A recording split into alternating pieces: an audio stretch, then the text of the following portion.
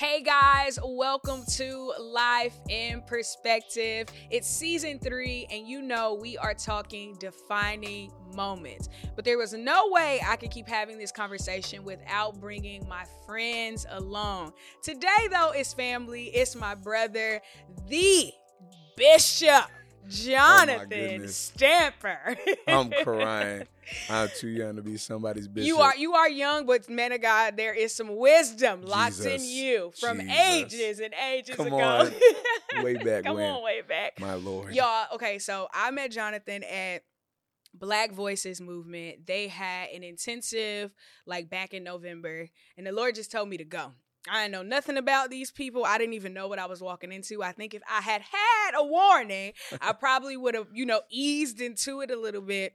But Jonathan preached 2 messages that wrecked my entire life, and I ended up laid out across the floor underneath a chair in tears. It was crazy. We was all a mess. It was crazy. God just showed up. No, really, because everybody got their little thoughts about Gen Z. They need to get in some of them rooms with Black voices because no, for real, we don't have nothing to worry about when it comes to Gen Z. There are an amazing group of people. I vouch for them. They are like my family. They like my siblings. They like my little babies. They are on fire for the Lord. And not only are they on fire, but they are traveling across the country and the world to spark fires on the hearts everywhere. Yeah. It's been crazy, bro. Insane. It's crazy. The fruit that we've seen. It's just, there's really no words for what God's doing.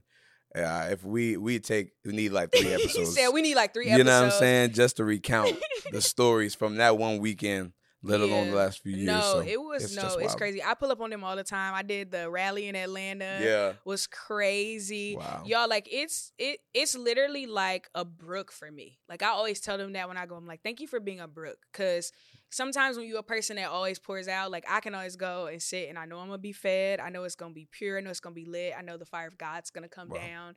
I know and we going to get lit. The worship be real crunk. Hey. It's hymns, but hey, listen. But from the streets. It's yes, I ain't gonna hype it. You just gotta pull up on them. It just is what it is. Bro. All right, so we are talking defining moments. Yeah. And those are the moments that we encounter in our life that are maybe not the ones that make us the happiest.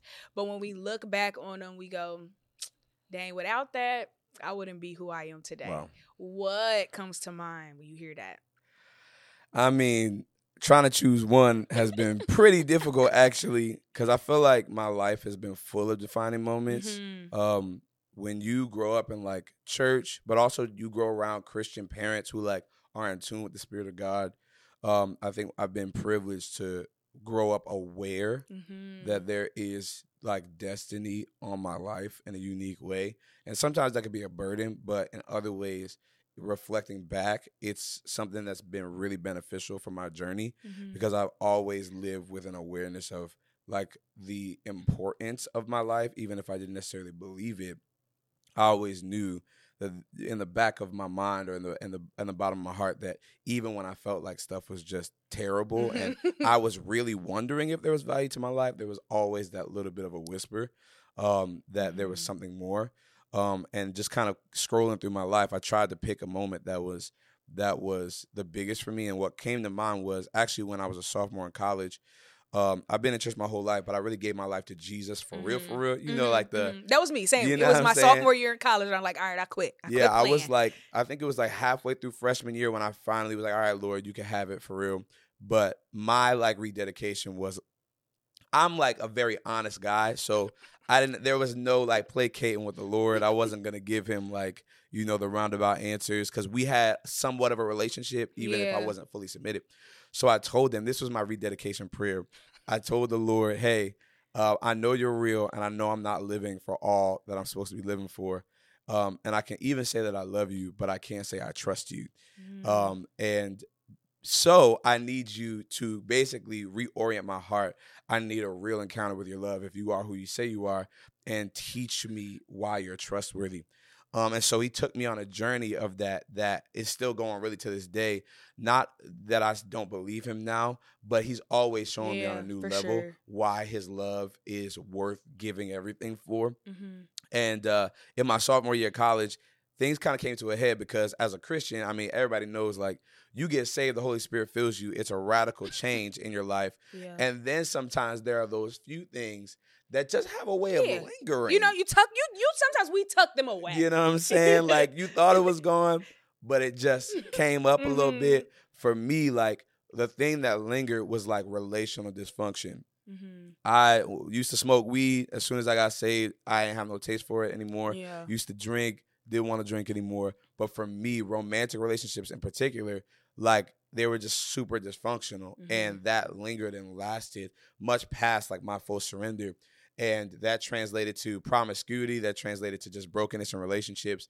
And I remember the defining moment that I came to mind was there was a situation where I had gotten really to the end of my rope, and just a relationship that was just at a level of dysfunction that I was literally depressed. Like, I didn't really know how to even describe it. People around me didn't know how to help me. And in some ways, my reputation was being called into question around it. Like, just who are you? What are you really about? Do you really love Jesus? You know what I mean? Because when you are saved and you're gifted, sometimes people don't check to find out, like, what your character is. You know what I mean? Like, or even I would say if you're solid in like your discipleship. Yeah. Because the depth of your gifting or the depth of even your revelation of God may not have always fully caught up to the quality of that inside of you more than just what you can communicate. It's really good. And so for me, I knew so much about God, but there was still so much I had to believe about him that I already knew. And it was just crazy. I was like so depressed. I remember coming from a meeting with some people in my life that just went so bad, like just arguing, people not knowing how to help me. And it was just such a rough season to the point where I remember I was walking from this meeting to get on the bus to go to my dorm room. And I literally said, I'm going to get in front of this bus and let this bus run me over. Because I'm like, I didn't want to be in this position. I wanted to serve God in the fullness of what I had, but there was so much dysfunction, so much trauma, so much unresolved pain from my childhood, from my history, from my past, that I was like, this is just, I can't overcome this. I don't know how to do this. So I'm going to get in front of this bus and I'm going to let it run me over. And I do not know how to explain what happened, but legitimately it was like, and I mean, I know you know about like the ways of God. Sometimes supernatural things happen that we can't explain. It was like, but while I was contemplating this, it was literally like the Holy Spirit like started filling my mouth with words that were not coming from me. And it wasn't like tongues. I was literally prophesying over my own life. Like out of my mouth, without my control, the word of the Lord over my life, speaking identity, speaking destiny over me, just started flowing out of me to the point where I couldn't stop. And my body, it was like I could not move until the bus pulled up and I had to get on the bus. It literally, I was prophesying a whole bus ride all the way till I got in my bed in my dorm room. I could not stop prophesying over myself. And I remember that moment was the beginning of the journey with the Lord of like, hey, it doesn't matter what you've done. It doesn't matter where you've been. It doesn't matter the brokenness you've experienced. You are not what you've done. You are not where you've been. You are not what was done to you. You are who I say you are. And I'm about to show you who I am on a completely different level, to where the things that you used to believe about yourself are going to be so distant from you that you can't even recognize that person anymore. And from that moment, it began a series of just radical encounters where I started to see the Lord for who he was. And it went beyond religion. It went beyond just kind of a distant understanding. It started changing the way I saw me. And from there, I mean, it was on.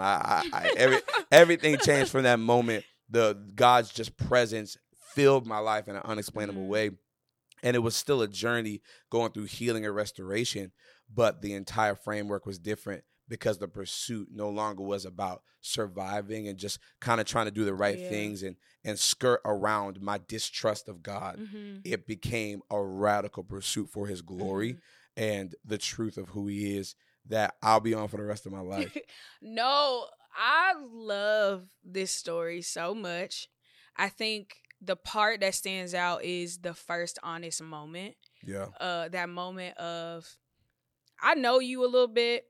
I might love you, but the reality is I don't trust you. Yeah. Because the reality of that is you're not going to fully give yourself to somebody you don't trust. Yes. Which is why you had knowledge of him. You've experienced his love, but you can't have all of me because I don't even really know what you're going to do. And I feel like so many of us are in that space where we're serving. Yes. We're leading people to a Jesus that we don't fully trust. Yeah. And Brenda, how do I know I don't fully trust God? Because you haven't fully surrendered to him. Yes. There are some areas that you don't give him, not because you don't want to give him up, but because you don't trust him. Yeah. And I love this conversation because we have not been taught that we can be honest with God. Like he's not already all knowing. Like he don't already know. Yes. And I think the more we pretend like we good and we pretend like we trust him, and we quote Proverbs 3, 5, and 6 all the time. It's our bumper sticker. But we don't really trust the Lord with all our heart. Listen, okay? But we don't feel like there's space for our honesty, when in reality that's how the enemy keeps us in bondage. Yes. Because I'm going to keep acting like I am, and I never invite God into my inability to trust him. Yes. So then how does he fix it? Exactly. And so I feel like with your story, we see this journey of, this is where I'm at, this is what I'm asking you to do. So much so that you get to a moment where the only thing that will save you is him, but it's because you invited him in that original moment. Exactly. I need you to show me that I can trust you, and where it's like, I'm about to take myself out. I actually cannot do this anymore. And God says, don't worry about it. I got you. Yes. I'll show up for you. Wow. But it's because he said, let me show you that I'm trustworthy.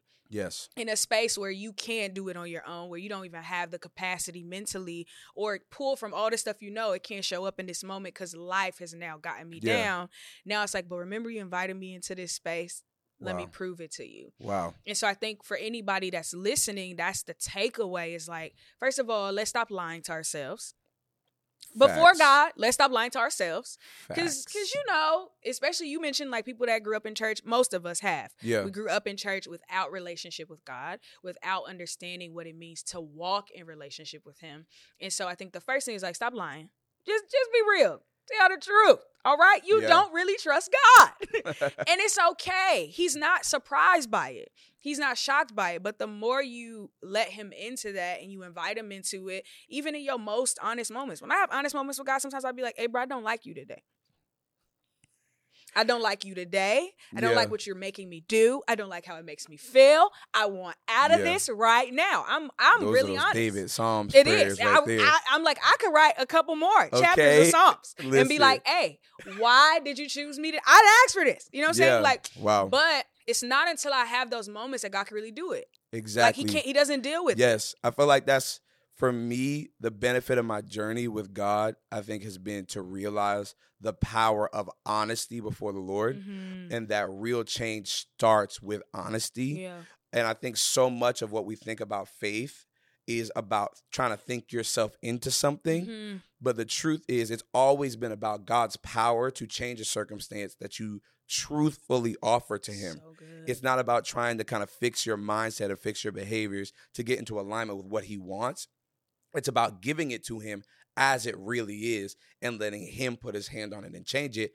Because when you really get down to it, like, we could not have worked our way into our salvation, and we could not have worked our way into the free gift of grace. So how do we think that our transformation, our conversion, our maturity in Christ is going to kind of happen by I'm going to think my way into this? Yeah. It was beautiful to me now looking back. I didn't understand my story at first, but it's beautiful to me now realizing that me being that honest with the Lord was the beginning of real radical faith. Mm-hmm. Where when I started out, I'm like, nah, I don't really trust you. I don't really know like where we stand on some things. And now you can't convince me out For sure. of the reality of who God is, because I was honest enough to say, I don't trust you, and made room for his trustworthiness to be revealed to me, because I really offered it to him. And I think when we think about faith, right, if we were willing to kind of like almost exchange that word faith with trust. Because I think we think about faith like, I believe in what God can do. Mm-hmm. That if you thought about faith as what I trust God to do, and not just what I believe he can do, then the entire framework of your life would change. Because trusting God to do something actually affects the way you live and the way you behave. I know what God can do, but what I trust him to do will determine how I make decisions, who I talk to about something, who I don't talk to, what I step forward and do, what I wait to do, and what I put my hands to, everything actually comes down to my trust of God, not just my awareness of his ability. And I feel like if our generation can catch like, oh, you need to trust God, you need to actually trust him. What it means to respond to the gospel is to trust God with your life. Yeah. That will change everything. No, so good. Okay, what do you say to a person who has an inability to trust God because they are seeing him through the lens of disappointment from people? Yeah. And they don't know how to separate the two. I would even say like a father figure or someone in leadership or somebody they put their trust in that let them down, and they can't shake that disappointment to step fully into it with God. This is a question I ask myself over and over again in different seasons because I've had to wrestle with it on new levels. Even though I had that first initial encounter, it was levels of like, Lord, this is what happened to me. I don't trust you because of this, or I trust you at this level, but I can't trust you for the next thing you're asking. But I'd say the foundation of it all is you can't, and this is just real for me. This is what God gave for me. You can't look at the cross and like look at it really good and tell me you don't trust God. And when it comes down to it, no one has ever been more like assertive in resolving the pain and the consequence of my worst experiences than Jesus Christ. Yeah. I could say, oh, God, like this is the classic prayer, right? And it's not to be insensitive because so many people go through things and they wonder where God is in it. And so they'll say, Lord, like, if you love me so much, why did you let this happen? And the Lord's like, I didn't. There's a wound for that. I handled it. There's a stripe for that. And I think for so long, we have had this mentality of like, if God doesn't step in the way we perceive, or even the way that would be the optimal way in our minds, when we think he's not active, that he's passive and he's allowed something. But a God who will bleed for the sins of humanity has never been passive toward anybody's suffering. Like, he's bled and he took stripes in his back and wounds in his side for the suffering that each and every one of us experienced. So when I had to look and say, man, I have issues with my dad. I have issues with people who've hurt me, abused me, abandoned me throughout my life. And I don't know how to trust you because a lot of those people did it in your name. A lot of those people were wearing collars. A lot of those people were called this, and that. Yeah. How can I trust you? And then he says, look at my nails. Oof. Man, I feel the Lord on this. Like, it's so hard for me to say you allowed this when I look at what you did for me. Because the blood of Jesus, I think so often we think about Jesus' sacrifice in accordance to what we've done. Like, oh, he died for my sins. Yeah. But he actually also died for the sins that were committed against me. Us. So good, bro. And his blood is powerful enough to resolve even the deepest measures of pain that came from other people's sin and for other people's mishandling of us and their mistakes toward us. And it was transformational when I realized he's already stepped in and he's already done something that yes, he's going to do more. Yes, he's going to walk with me and he's going to create provision for me. But at the end of the day, even if nothing else happened, I have this eternal truth that he stepped in before the thing ever happened to me, before they disappointed me, before they stabbed me in my back. You knew that was going to happen and you took care of it. And when I think about that, it reminds me of why he's so trustworthy with my life, because he's never asked me for anything without having suffered for me first. Everything I'll ever do for God is in response to what he already did for me, and his selflessness and humility and giving everything for me before he asks anything of me. It's like, of course you're trustworthy. And I think from there, it's like, it's not going to always be easy because you have to resolve the real dynamics of your life. Yeah. Things still hurt. For sure. Things are painful. But we also have a high priest who is not unconcerned with the feelings of our infirmities. He's experienced pain in some ways so that he can relate to us and so that we can know that we're not alone. Yeah, so to me, all of those things are like, man, before I get into the practicals, because I may need therapy, I may need transformational community, I may need reinforcements to move the dysfunction out of my life. But all of that will only do a partial job if I don't realize what Jesus has actually done for me and how much it makes available. I'll always partially trust him. And this is something that happens with me. This is what happens with a lot of people. I'll trust him to the degree he has not let me down. And then when something happens that even remotely reminds me, I'm like, pull it back. I'm like, yeah, I knew it. I knew you weren't really trustworthy. I knew church wasn't really for me. I knew Christianity wasn't really for me. But it was because I had a conditional trust. Because my trust was built around my circumstances and not on what Jesus did for me on the cross. But when I look at what Jesus did on the cross, then my trust of him is no longer circumstantial. My trust of him actually makes me reinterpret my circumstances. And I can see the difficult things I go through and go, oh, I don't see it through the lens of, God, what are you doing? I see it from the foundation that you're already trustworthy, you're already good. And so when the Bible says the sufferings of this present time are not worthy to be compared with the glory that shall be revealed, now I see my suffering and I'm like, oh, so you're setting me up for glory. I don't see it as what's going to happen to me. Well, where am I going? I'm like, oh, something crazy is about to go down on my behalf. Because this is what he promised. And a God who would die for me is a God who keeps his promises. For sure. And there's nothing else that gives me an anchored faith like that. If it was based on my experiences, it would be faulty. But because I know what he did for me, it's the kind of faith that cannot be shaken. Y'all, we really could be here all day. No. It's so good. It's so good. I think that is even helping me. Because, child, I be suffering sometimes, and I be like, get me out of here. Abort. Yeah. Where's the escape button? For sure. But to understand it, like, no, there's glory on the other side of this, and there's purpose in this, and there is a developing of my character and also a developing of my trust if I journey through this. Wow. And so if you could pray into that, because I know somebody's going to watch this and be like, I hear what you're saying, bro. You preaching a good word, but I don't trust them. Yeah. You know what I'm saying? Like, and being able to, praying that they would be able to kind of let down their walls. Because I think obviously mistrust is built from disappointment. Yeah. And so being able to let down their walls and just inviting God into that space to start the journey of trust. I love it. We're praying, right? Yeah, okay. we praying. Sounds good. Lord, we just thank you, first of all, that you're not intimidated by the condition of our souls. We thank you that you're not intimidated by the questions that we have, the frustrations we have, even the things that make us wonder about the truth of who you are.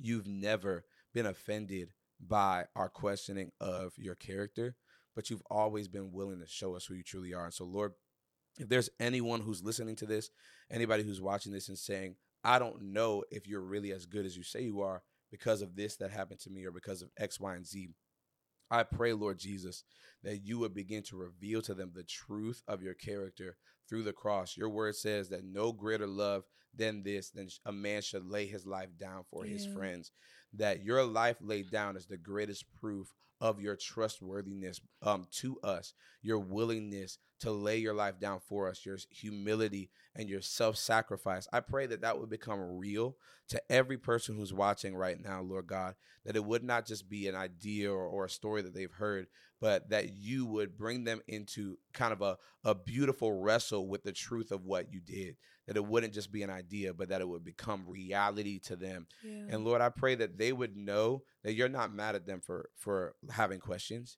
You're not even mad at them for distrusting, that you are patiently working with them and walking with them and on the journey of showing your trustworthiness to them. And you're not looking at them frustrated that they haven't figured it out yet and that they're not perfect in their faith, that you take the mustard seed of faith that we have and you move mountains with it. And so, Lord, I just pray that you would give them the grace to honor their mustard seed faith and to not discount it because it seems like there's a mountain of doubt and a mountain of questions in front of them. But we thank you that mountain is moving because the faith that you placed inside of us and the faith that we trust you with you multiply by revealing the truth of who you are. So, Lord, you can do it. You did it for me. You did it for Brenda. You did it for so many, and we pray that you do it for every person who's in need of a truth encounter with you. In Jesus' name, amen. Amen. So good. I hope that something was said today to help put your life in perspective. What I need you to do right now is tap in with my brother Jonathan. Where can they find you? I am on Instagram, Jonathan Stamper __. YouTube is just my name, Jonathan Stamper. No H before the N. In Jesus' name, because sometimes that trips some people up. But those are my primary places. You'll find me there. A bunch of content, a lot of fun stuff. The man of God preaches, clearly. All right? He is a preacher. He can't help it. He's about to get married. Come on, and you're invited. Just follow him on Instagram, and you can come to the wedding too. Pull up. It's going to be a wedding from heaven. All right? I promise you. Hey, guys, right now, do me a favor. Like, share, and subscribe to this channel. You already know we are back every week. This is Life in Perspective. We out.